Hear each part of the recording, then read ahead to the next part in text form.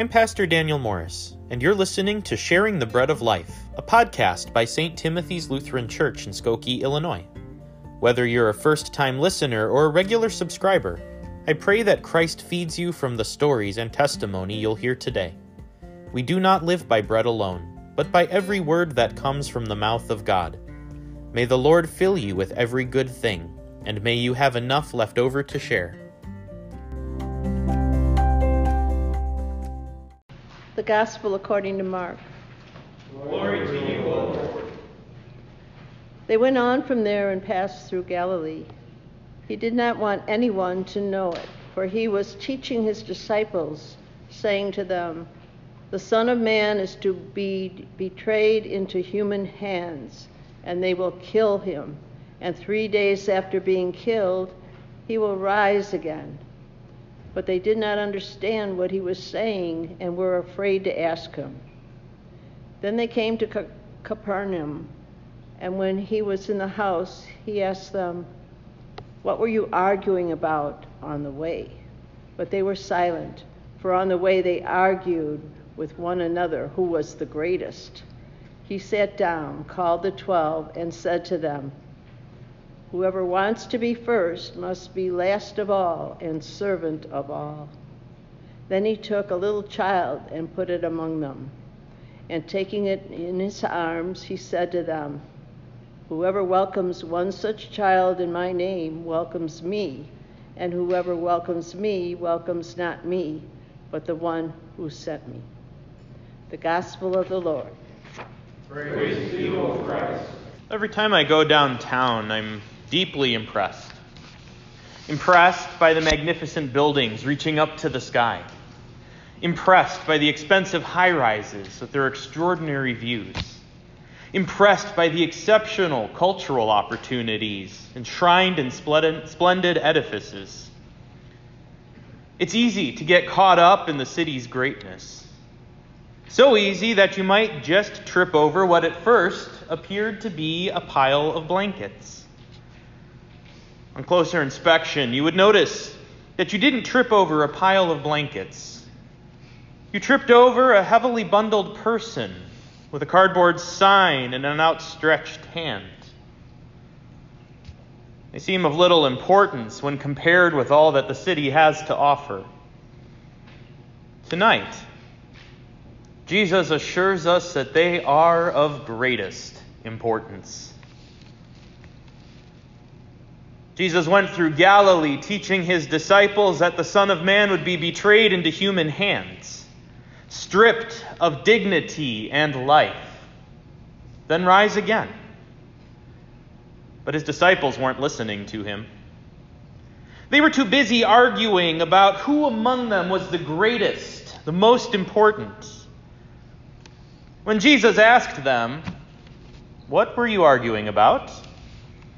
they were too embarrassed to say. But Jesus knew. They were daydreaming about how Jesus would reward his friends when he came into his kingdom. It was clear to Jesus that they had missed what the kingdom was all about. So Jesus took a little child and put the child among them. By most standards, this child was no one important. They had no power, no influence, no ability to support themselves. The child depended completely on the kindness of others for survival and for well-being. Jesus said, "Whoever welcomes one such child in my name welcomes me. And whoever welcomes me welcomes not me, but one who sent me." Place of honor in God's kingdom is reserved for one like this child, one who cannot help themselves.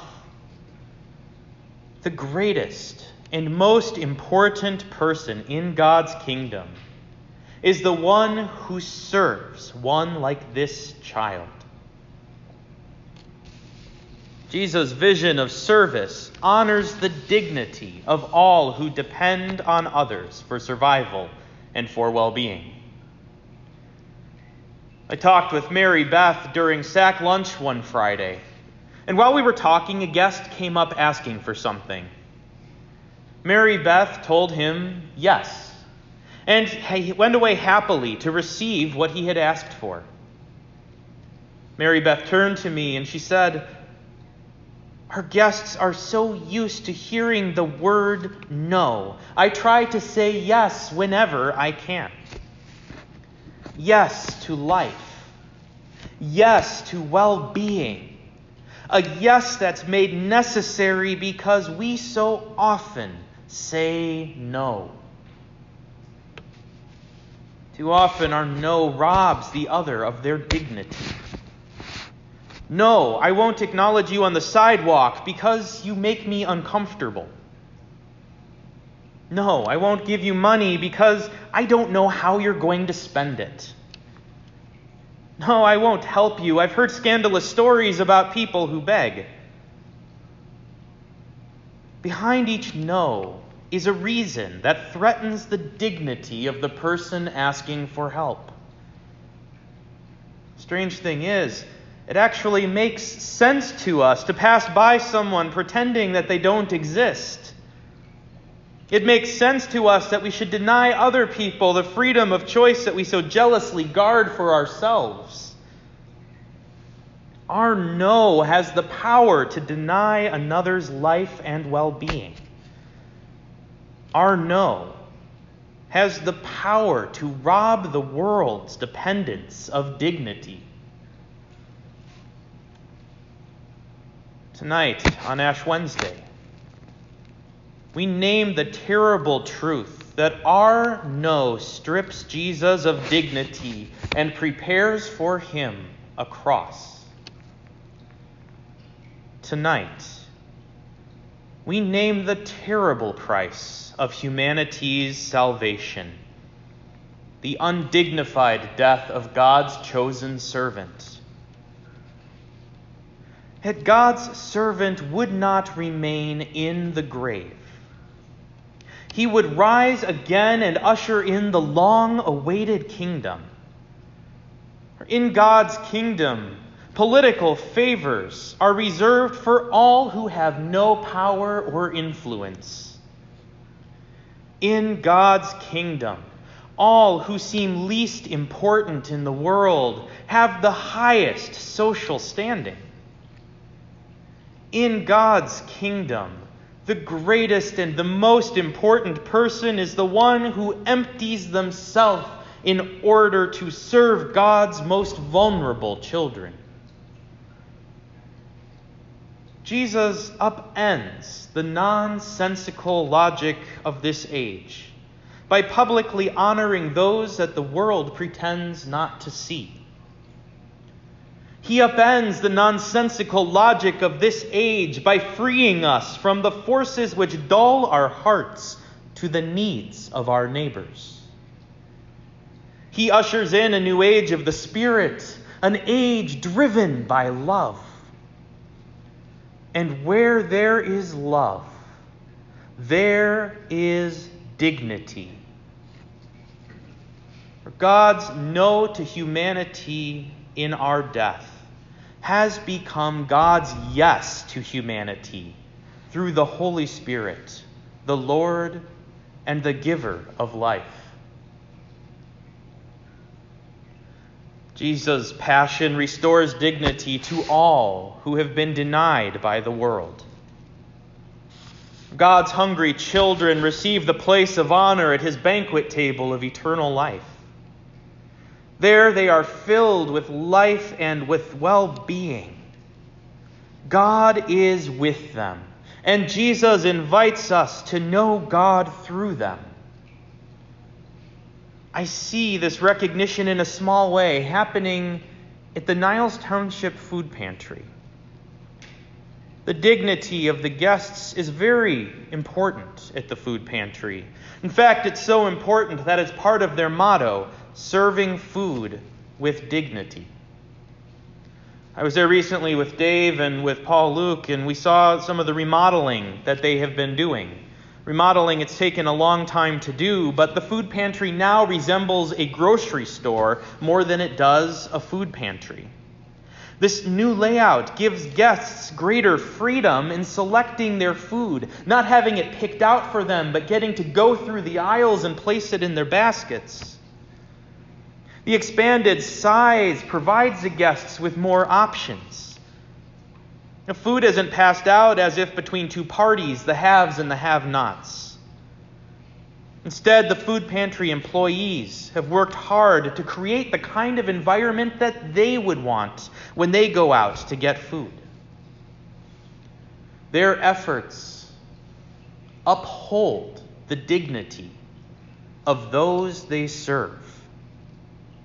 Each person valued and honored through the layout and the work done at the Niles Township Food Pantry. They are living into one of their most basic convictions: serving food with dignity. As we enter Lent, let us consider how our core convictions as followers of Jesus Christ come into play in our lives.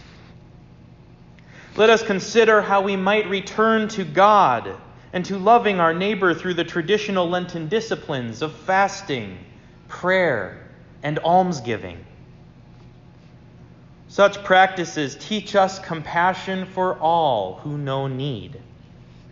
They turn us towards God in the need of our neighbor. They open our eyes to the faces that are buried within the blankets. And they open our hands generously to the arms that are reaching out towards us.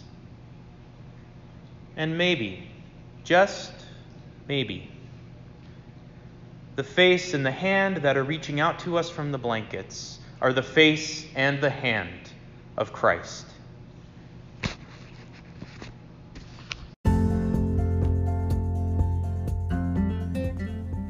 Thanks for joining us for this episode of Sharing the Bread of Life. For more information on the mission and ministries of St. Timothy's Lutheran Church, please visit our website at www.sttimothyskokie.org or like us on Facebook. Check back next week for a new episode. The blessing of Almighty God, Father, Son, and Holy Spirit be with you now and always.